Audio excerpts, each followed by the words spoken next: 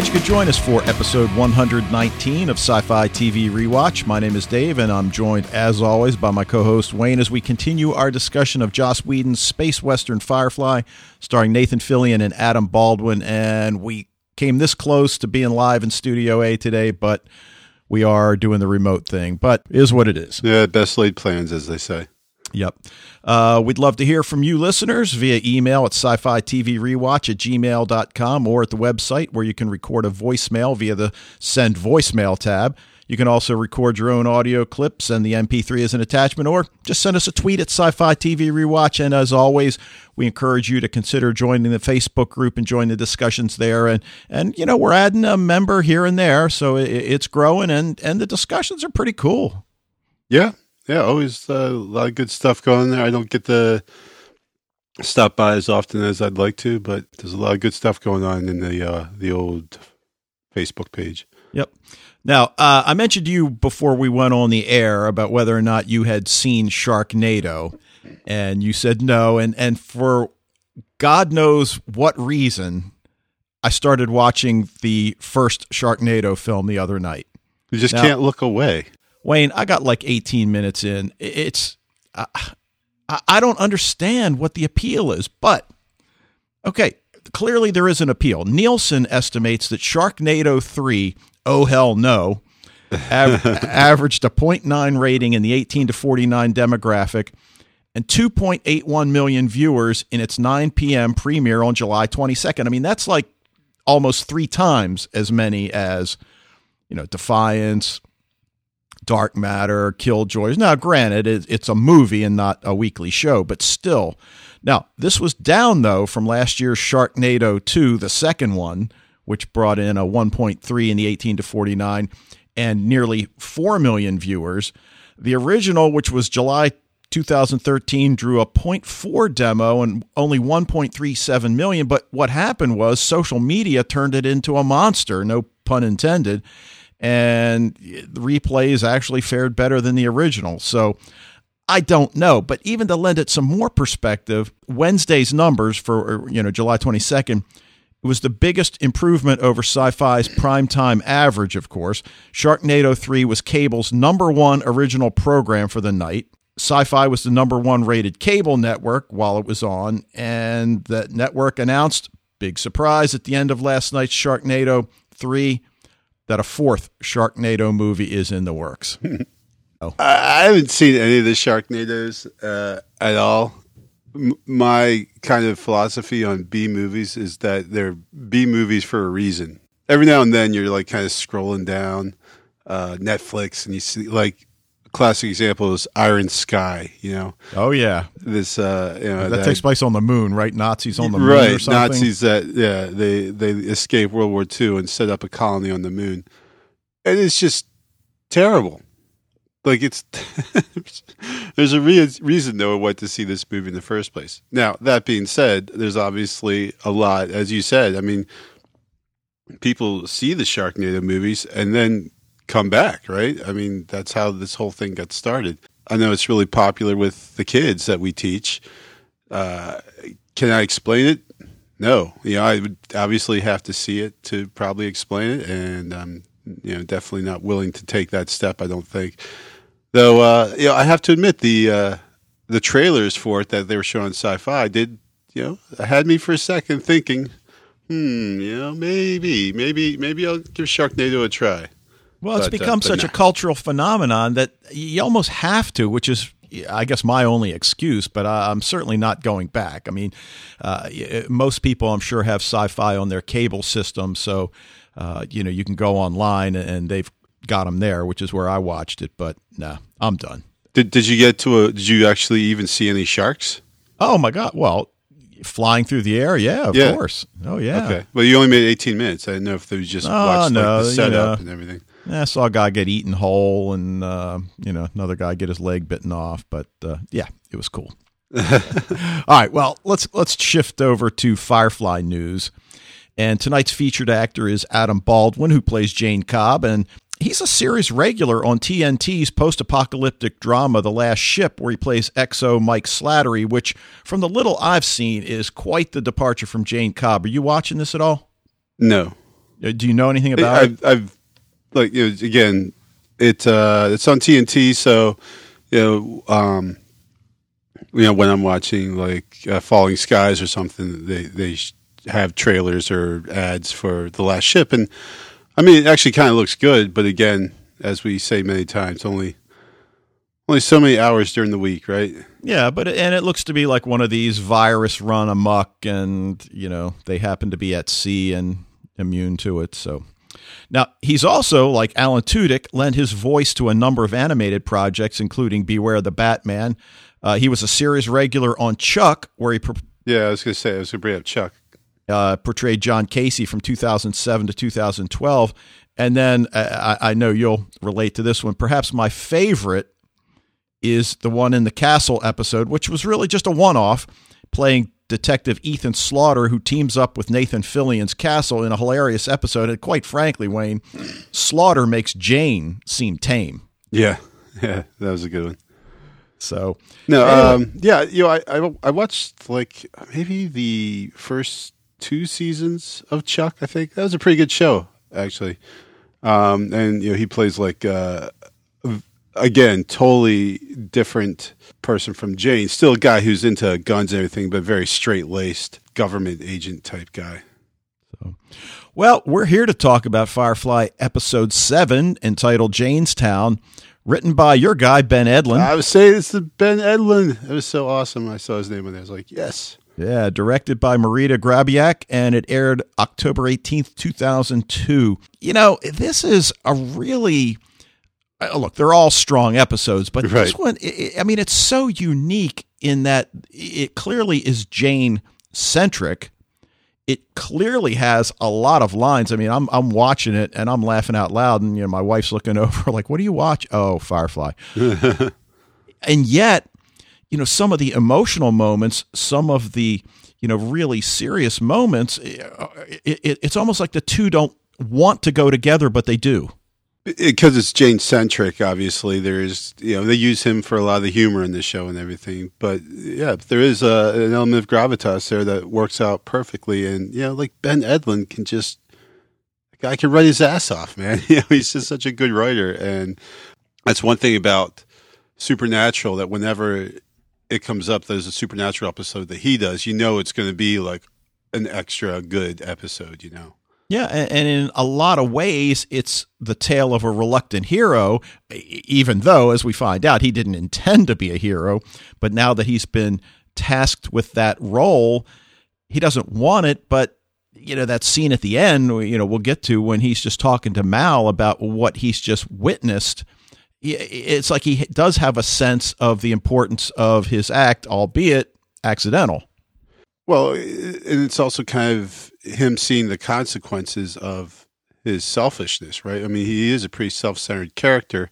He realizes that, like how he doesn't get the people who sacrifice themselves for others and things like that. It's all kind of Jane maybe growing a little bit.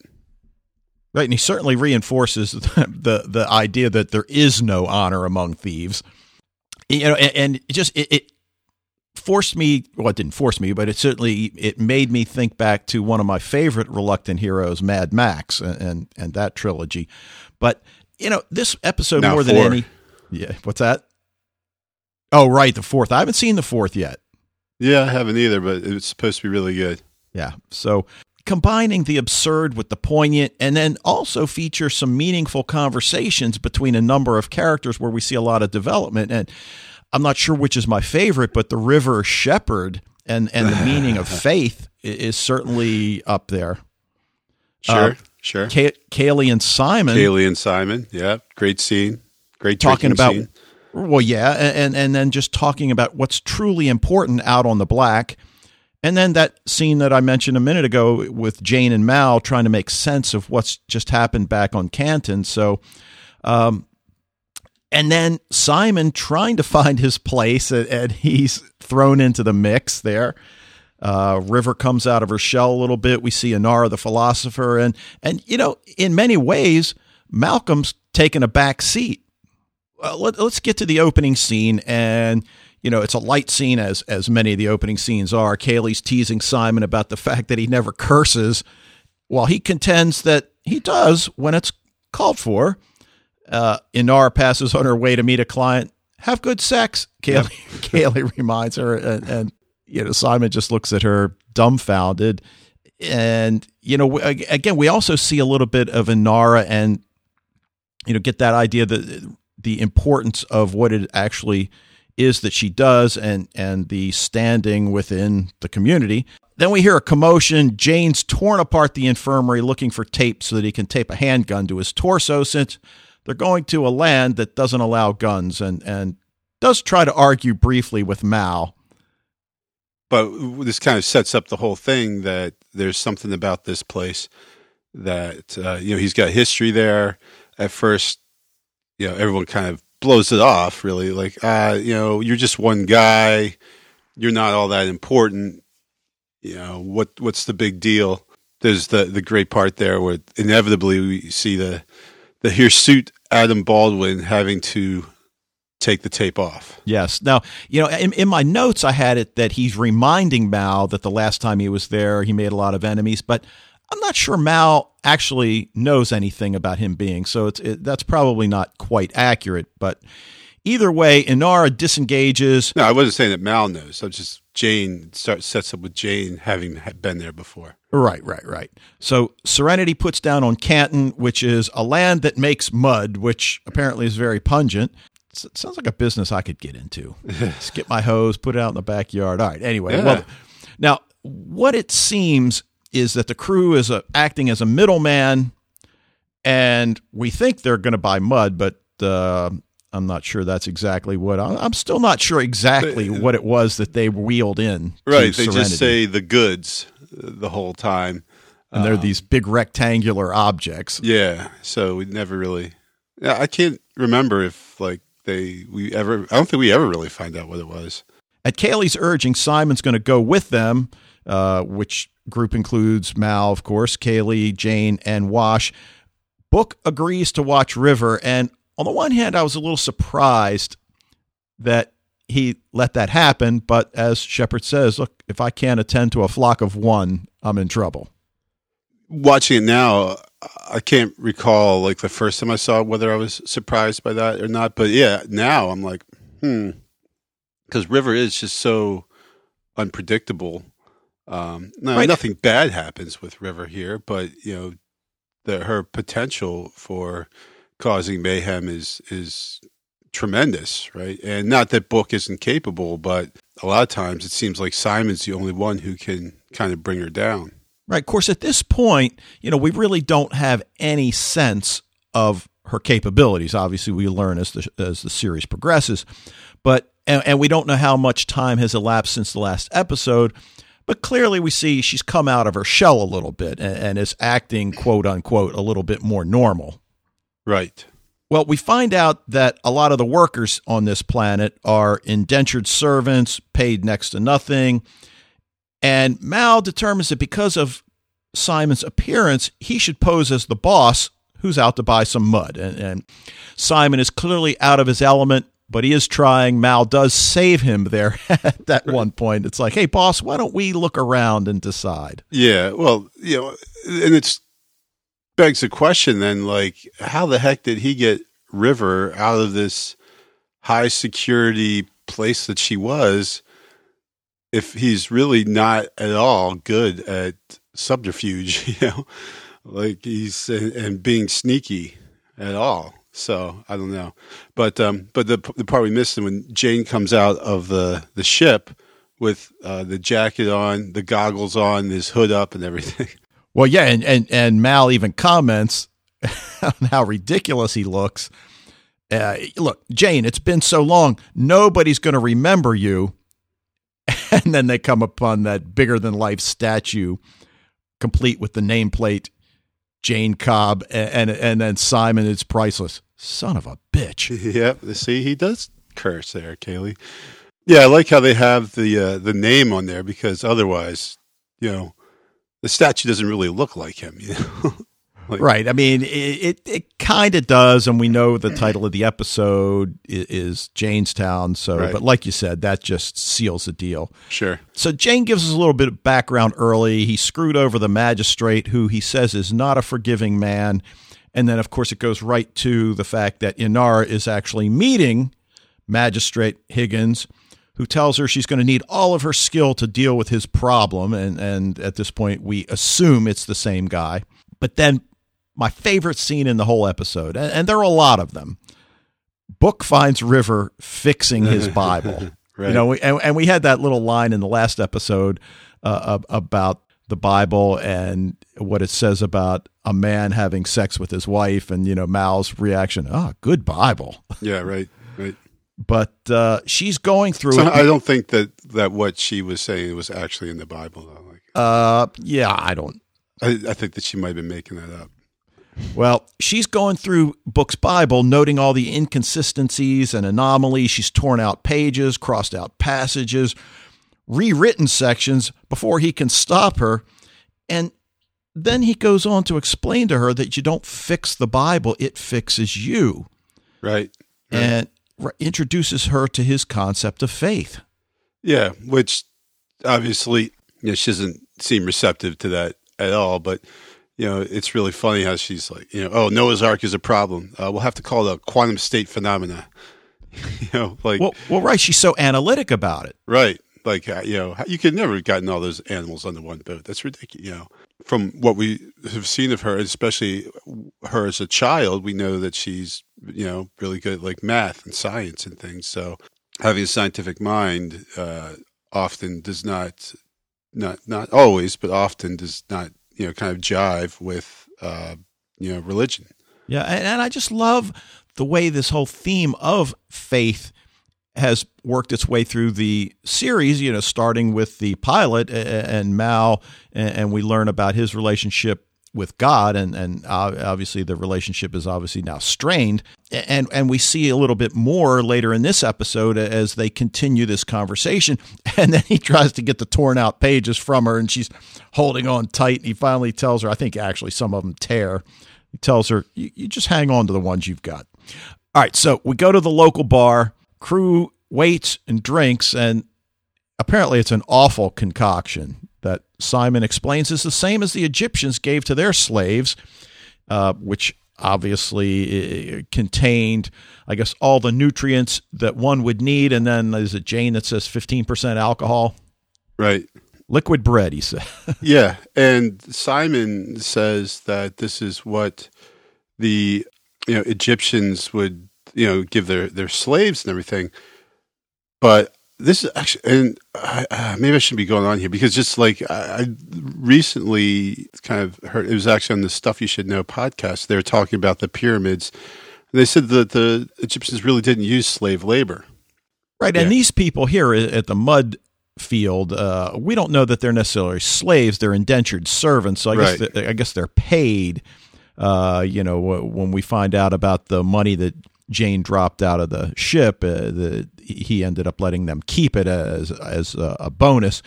But this well-dressed man approaches, asks if they're looking for Kessler, who we know they are. Mal obviously is a bit apprehensive. I mean, that's what they do. They're crooks. And we find out that Kessler was the middleman who apparently got caught, had his hands and feet hacked off, and then dumped in the mud. And now it's clear that Mal and the crew are here to pick up a shipment for somebody else. The problem is how to get it to Mal without the foreman seeing it. Right. So they need a clever plan. Yep. All right. Now, I think I just said the other scene was my favorite scene. There's a lot of favorite scenes in this one. But so we're back, you know, we're in the bar. The guitar player starts singing a song about Jane taking from the rich, giving to the poor. Everybody in the place loves the song, knows the lyrics, sings along. The hero of Canton, the man they call Jane, much to Jane's consternation, I must say. Yeah, but he's starting to warm to the idea more and more, you know. But yeah, well, especially since they're supposed to be laying low, right? And they're not supposed to be bringing attention to themselves and everything. So, you know, having a guy in your group has a ballad written about him, who they call the hero of Canton, a statue it's problematic, right? Well, Simon's horrified. Yeah. Kaylee is stupefied, and they're trying to figure out what. Yeah, Actually, they're in their best Malcolm. What? Yeah, right. Exactly right. The state of disbelief. Yeah, everyone is just, and as Simon said, this must be what going mad feels like. Just like the whole world is just seemed to be turned upside down. It's just absolutely incomprehensible. Right. And in following with that idea, he tells us now the truth that it's not what it seems. He did steal money from the magistrate, stole a ship to get away, but the ship got hit, and he had to dump the strong boxes to stay airborne. Now, at this point, he doesn't tell us that he also dumped his partner as well. Yeah, right. And the money rained down. The people interpreted it as Jane doing something heroic, and now we know why he is the hero of Canton. Sure. And this is kind of like every culture across the world has this kind of similar anti-hero. And the theme that's going to kind of pop up is how people have a need of figures like the romanticized Jane, not the actual Jane, but the romanticized Jane. Yeah, but even when they find out the truth, they're okay with it because he stood up to the man. Right. Well, that's what I'm saying. They still need that type of figure, that the idea, especially for people who are downtrodden, they need this belief that there's the ability for their life to be better, right? Or their ability to strike back, or their ability to rise up and stand up for themselves. And Billy the Kid, Ned Kelly in Australia, Robin Hood, on and on and on. The legend is, larger than the person in all those cases. And who played Ned Kelly in the 1970 movie? I don't know. Mick Jagger. Yeah. Nice. All right. And I'm pretty sure you didn't see that one when it came out. I didn't. No, I wouldn't have, I don't think. But I might have to go check that out, though. All right. Now, did I mention my favorite scene? River tries. You mentioned a couple. Okay. River tries to return pages she's torn out of Book's Bible. But when Book turns around after washing up, she's frightened by his wild hair, which is out of its ponytail for the first time. It is frightening, though, yeah. Well, it is, and she is backed up on that feeling, of course, when Zoe sees him as well, and she runs away screaming, which was just classic. Yeah. Well, she because she has like the pages from the Bible she's returning to him, right? And then she sees him, she just does a classic scream, throws him up in the air. Once again, Summer Glau showing her range here. Well, yeah, and the other thing that I like, even though these scenes between Book and River are fairly brief within the context of the entire episode, the fact that they play in so well with this whole idea of faith, and like you mentioned a minute ago, that these people needing to have faith in something to get them through their lives, and in fact Jane tries to speak and actually somewhat eloquently on that idea at the end. The theme really strongly runs throughout the whole thing here, and the idea of belief. I guess you kind of think about it, like at the end, everyone's back on the ship, and it's kind of that faith in each other that kind of keeps this crew going along, right? Yeah, and I think as much as anybody, Simon really realizes that in this mission. Yeah, definitely. Okay. Well, Mal decides it's best if they get out of there, though we don't exactly know what he means at this point, but they leave the bar, enter the street, and they meet a crowd of people cheering Jane. And the man who's now the middleman, you mentioned this before, they're supposed to be laying low, and he, of course, brings that up to Malcolm. No, don't worry. It's all part of the new plan, Mal tells him. And, of course, we know at this point there really is no new plan. Yeah. Well, and there rarely is a plan, and when they do have plans, they're usually not very good. So, but that's who they are. Yeah, what they are good at is improvising and going with the flow. Yeah. Now, I don't know where we know the magistrate from. He's been in a ton of stuff. Oh, I totally know where he's from. Okay. And probably where you would have seen him, because he was the one season he was the vice president on 24. Oh, you're right. The bad one. Yeah. Yep. And then he was the president, right? Yeah. Yeah. He was a bad guy. So he was like right. supposed to be, he even kind of looks a little bit like Richard Nixon, and everything. So, nice. yeah. There we go. Yeah. All right. Well, he enters Inara's shuttle. She's mixing a ceremonial tea or something. And of course, he makes fun of that. It's like, come on, we want to get to the sex. And she's, of course, a bit miffed. And again, you love her attitude. I am a companion. I don't care who you are. I outrank you. I mean, that seems to be her approach. Well, yeah. And as you had mentioned earlier, and we've said a couple of times about the kind of standing that the companions have in this society, in this universe, and they are of very high standing. Yep. And they can't. Doesn't seem like they can necessarily get away with anything, but they certainly, as you say here, this guy who is obviously not used to being told what to do, she tells him what to do. I brought you here to bed my son, not hold a tea party. Right. And then when she responds, now, and he is 26, which the father points out, but she points out that this place is a consecrated place of union, which then, again, brings that whole religious aspect into it. Yep. Yeah. Good religion. Yeah, exactly. All right. Well, the entire bar is now devoted to celebrating Jane, who revels in the attention at this point while Mal tries to plot his next move. And Simon and Kaylee get drunk, which might be my no.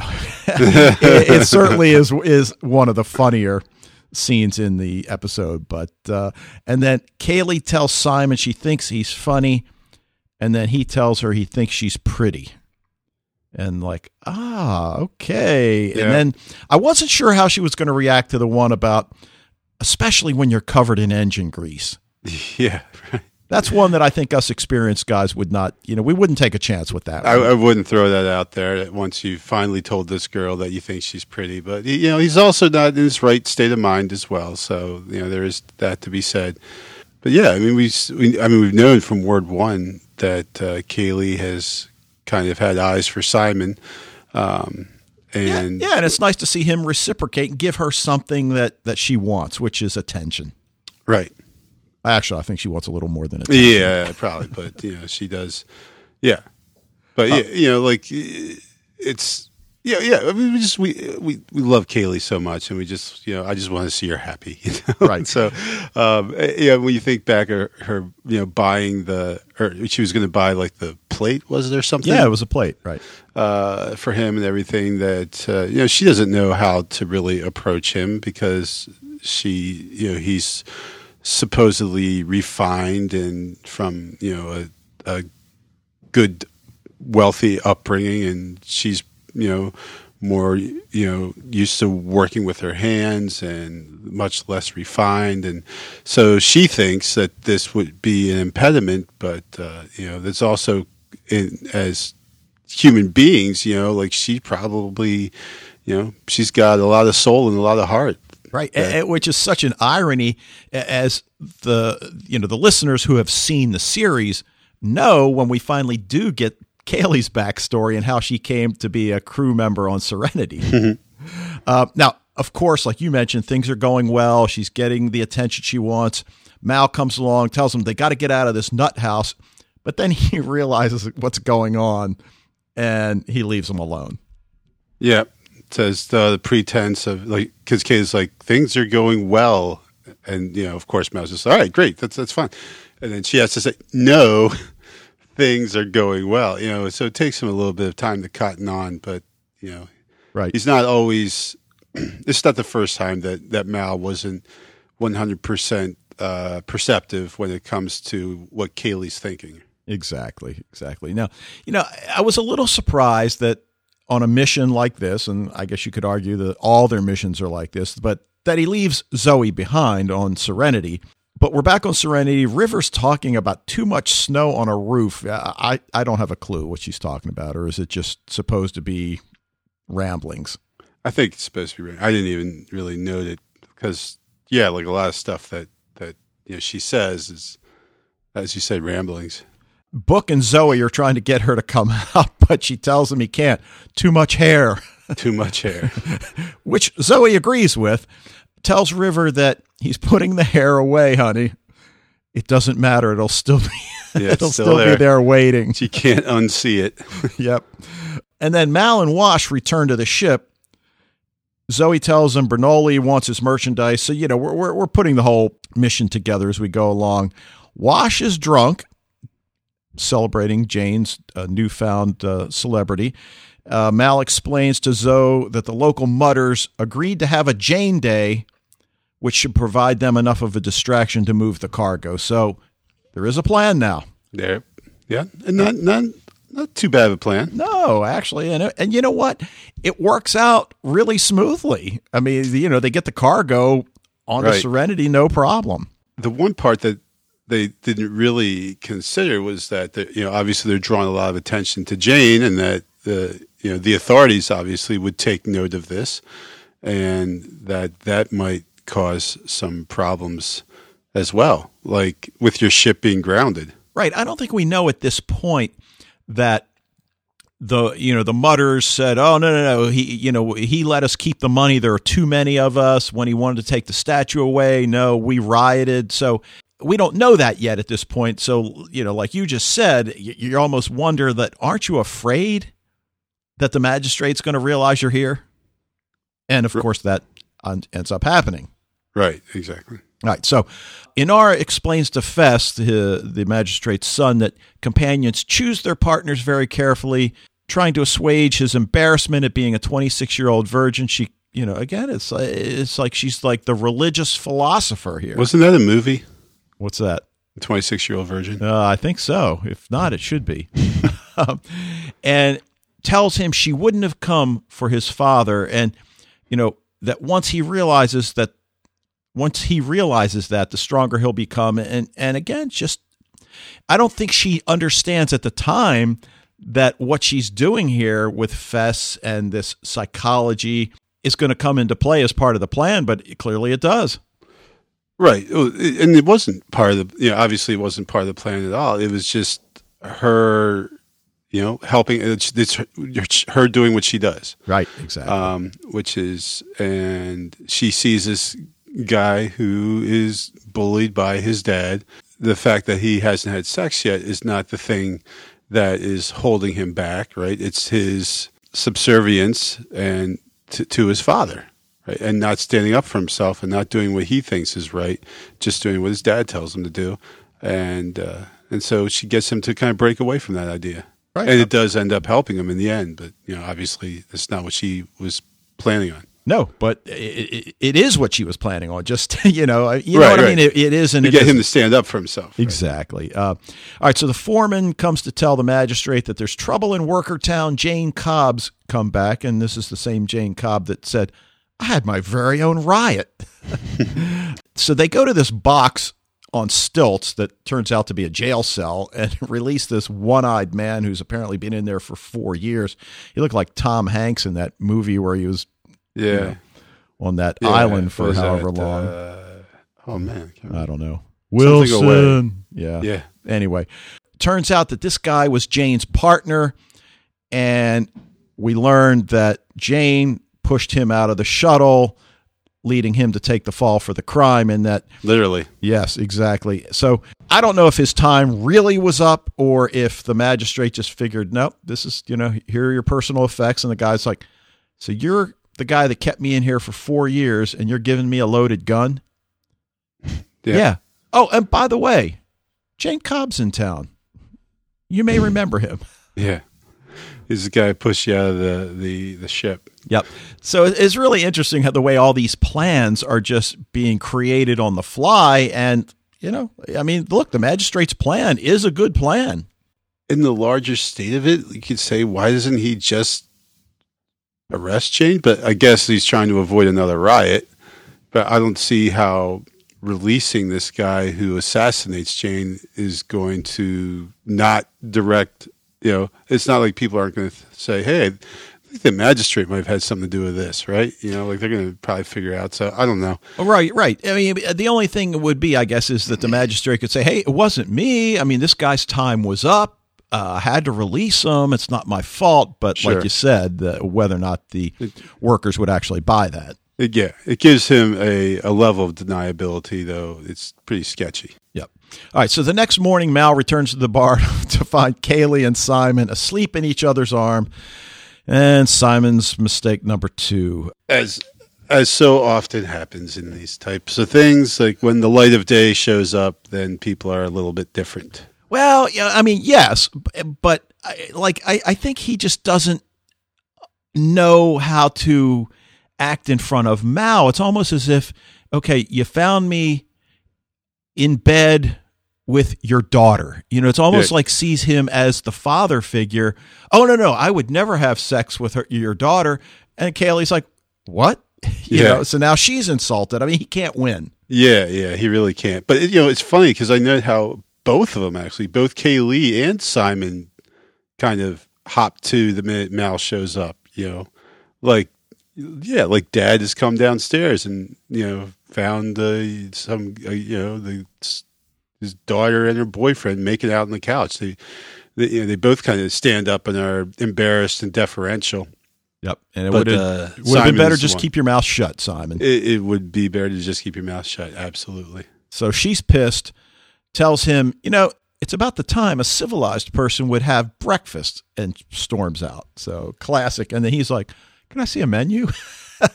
Right. Well, did you hear that the bartender said from the head? What did he say? I forget. He goes, can I see a menu? And the bartender goes, a what? All right. So now we're back with Fess and Inara. They've done it. And he tells her he thought he'd feel differently. And she tells him that it's not the sex that makes him a man. You do that yourself. And obviously, again, she doesn't know how this is going to impact their overall stay on the planet. But clearly it is what she's trying to get across to him, that you need to stand up for yourself. And then, of course, his father's banging on the door, needs his son to attend a criminal hearing, and tells Inara the quick version of the hero of Canton. And she immediately thinks, oh, they're talking about Mal. And then when he mentions Jane Cobb by name, again, maybe not my favorite scene, but certainly right up there. Yeah, and as you said, when we get these little glimpses into the characters here, and we know that Inara and Mal have a thing for each other. That's become more than obvious. But it's funny to hear her talking about Mal to other people, and how much she really admires him, like his personality. Seems like a lot of times she's doesn't like him personally, but we see that she actually does. But then when he says, oh, how do you know Jane Cobb? And she's like, just the way her face completely changes into, like, you're talking about Jane. And then he mentions that his father had Serenity landlocked.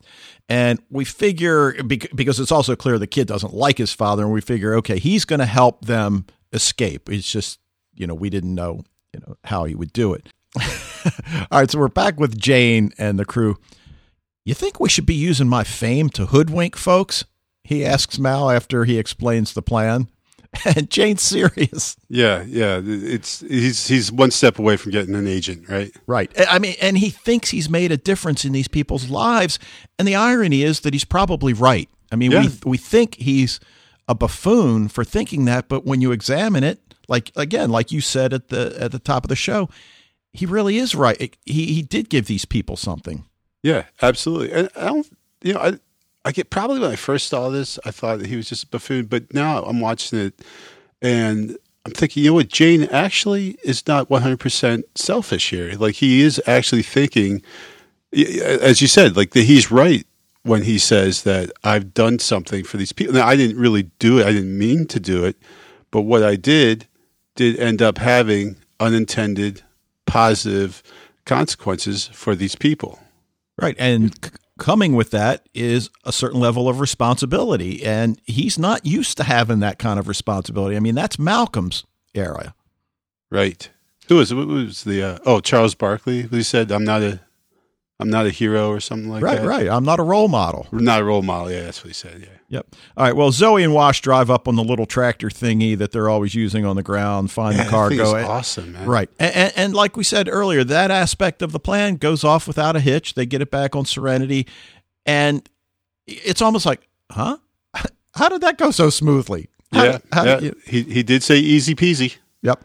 Which, if you recall, Normal had said in the last episode that we reviewed of Dark Angel. Right. We said easy peasy. Yep. So clearly one of these shows is copying from the other. Yep. All right. So Simon's finishing up his breakfast.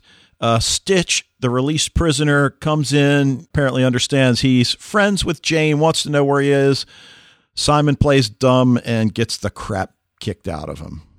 In a kind of, karmic sense, maybe he kind of had that coming a little bit. Yeah, true. All right, so we're at Jane Day. I like the ring of that. The crowd demands a speech. And Jane tells them, I'm not good with words. Don't use them much myself. But, of course, Stitch shows up. Start him off with a joke, though, right? Exactly. Classic. Stitch shows up dragging Simon with him. And now we've got the good old-fashioned showdown in the middle of the street. And Stitch tells the crowd the truth about what happened that day. And we really are curious about how they're going to react. Are they going to feel as if Jane duped them?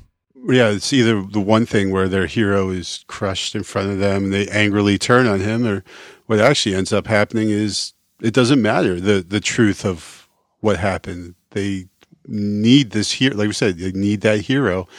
They're going to hold on to him despite the truth. Right. And, as we're listening to Stitch, talk, it does seem as if Jane violated Mal's rule about having crew members back. And then Jane's like, what are you going to do? Talk me to death? Stitch has had enough, got a shotgun, takes a shot. And then, in that same way we talked about, the classic scene where the character dives kind of sideways, a gun in each hand. This kid, of course, doesn't have any weapons, but he takes the bullet for Jane. Well, first he beats Stitch to death. But then, he goes right over to the boy and he's dumbfounded. Why would he do that, right? Like, he can't wrap his head around altruism, I guess. Well, yeah, I mean, we said last podcast that, there is a lot of killing in Firefly, but this might even be one of the most horrific scenes we've ever witnessed. Like you said, the boy appears dead, and Jane sees that, takes that big knife of his, throws it at Stitch, hitting him right in the throat. Yeah. Of course, it doesn't deter him right. as he runs at Jane. And then Jane starts bashing his head into a rock. And even though we don't see it per se, it's kind of reinforced as Jane is getting back onto Serenity. I don't know if you saw his hands. Oh, with the blood all over completely him. Covered in blood, yeah. Yeah, but even before that, because as he's doing that, you can see the crowd is right. Is just horrified. And then after it's over, that young boy pulls the knife from Stitch and then offers it two-handed back to Jane. Yep. Just signifying you're still our hero. Yep, absolutely. And it pisses Jane off because he didn't want somebody dying for him. Right. Yeah. He said, it should have been me. He pushes the statue over. He tries to completely destroy this image that they have of him because at this point he still doesn't get it. Right. Well, his self-loathing is difficult to watch as he's doing this. And the crowd's silence is deafening, of course. Yeah. And that's good. You said self-loathing. That's really good because we wouldn't expect him to have that kind of level of reflection in him, right? No, not at all. That we didn't think he was deep enough to have any self-loathing. So, yep. Well, the crew returns to Serenity. Kaylee is helping Simon, who's had the kicked out of him. You mentioned Jane's got the blood on his hands. Wash finds out that the ship is landlocked. Inara comes in and asks Wash if there's a problem. Suddenly the lock is lifted, and of course she's got that little smile on her face that she knows how it got lifted. Right. And, we really don't even need the next scene where it cuts to the magistrate and his son. You did what? Right. But, it's because he's such a jerk. Like, yeah, we wanted him to It's fulfilling to see him have his comeuppance. It is, absolutely. And it's nice to see his son stand up to his dad and everything.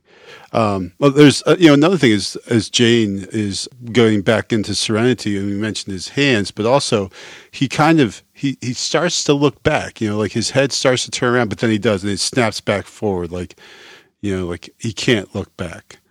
Yeah. He can't.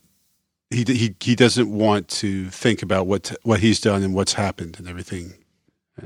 Right. And the irony, while a lot of bad things did happen, again, what he's done in terms of providing for the greater good, he's given these people, that whole speech he gives them about that, your life sucks. And how did you handle that? How did you approach that? You kept your head up and you kept going. And that is something. Absolutely. And, that last conversation between Mal and Jane, Mal basically says what we've been saying here, that everyone who gets a statue made of them is some kind of, son of a bitch or another. But it's not about the person who's getting the statue put up. It's about the people who are putting the statue up, Yep. which is kind of what we've been saying, that they don't need a real live Jane. They just need this legend of Jane to give them hope and to, as you just said, make them think that there's a chance for things to be better. Right. Which then ties in neatly to that final scene, with Book and River and really about what religion is about on so many levels, which is providing hope. Book walks in, finds River focused on a book, and this might be my favorite scene.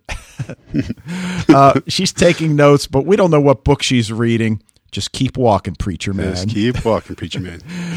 Kaylee's in Simon's quarters asking him why he didn't fight back more, but the conversation leads to her asking why he's stiff when he's around her. Yeah. Since it's clear. No, they didn't mean that. And then she says, what's so damned important about being proper? It don't mean nothing out here in the black. And then he responds, and I really love it. He responds that it means more. Tells her his showing respect for her is his way. So when we made love last night, she said, yeah. Oh, you are so easy. But, that whole idea where, it's like, it would be easy. It's like, then I'll probably get it wrong, but it's no big deal to do the right thing when everybody's looking. It's, do you do the right thing when nobody's looking? Right. And that's kind of what Simon's saying here. Yeah, I mean, this idea of his aloofness is not being coldness, but being, respectful and polite behavior is, that's maybe we see Simon a little bit differently when he puts it that way. Right, because, if we're going to just, get rid of respect because we're out here on the black, then it's going to disappear. And it's something that's important enough to keep alive. Yeah, absolutely. So, all right. I'm starting to think all these episodes get an A from me, but this is just one that just had so much, and obviously the backstory on Jane, we learned so much about him that we certainly didn't expect. Yeah, it was just an awesome episode all around. That's the reason why we're doing Firefly, right? Yep. Ben Edlund, well done. Good work. Extremely well-written episode. We had action. We had romance. We had laughter. We had tears. What more could you ask for? Nope. I agree with you. I guess that'll do it for this one. Yeah. All right. Well, listen, we want to thank you guys for joining us tonight. We'd love to hear from you about Firefly, Dark Angel, or anything else you think we should be watching. And as always, I'd like to encourage you to join the Facebook group. If you're already a member, spread the word. Emails to sci-fi TV rewatch at gmail.com or voicemails via the SpeakPipe tab at the website. And we will be back next week with Firefly episode 8 titled Out of Gas. But until then. So, Dave, as I was pulling up GarageBand today, I remember when you first showed me how to use it and everything, teaching me kind of the rudiments of podcasting. And I'll never forget what you said to me because it meant so much. You said, you're like a trained ape without the training.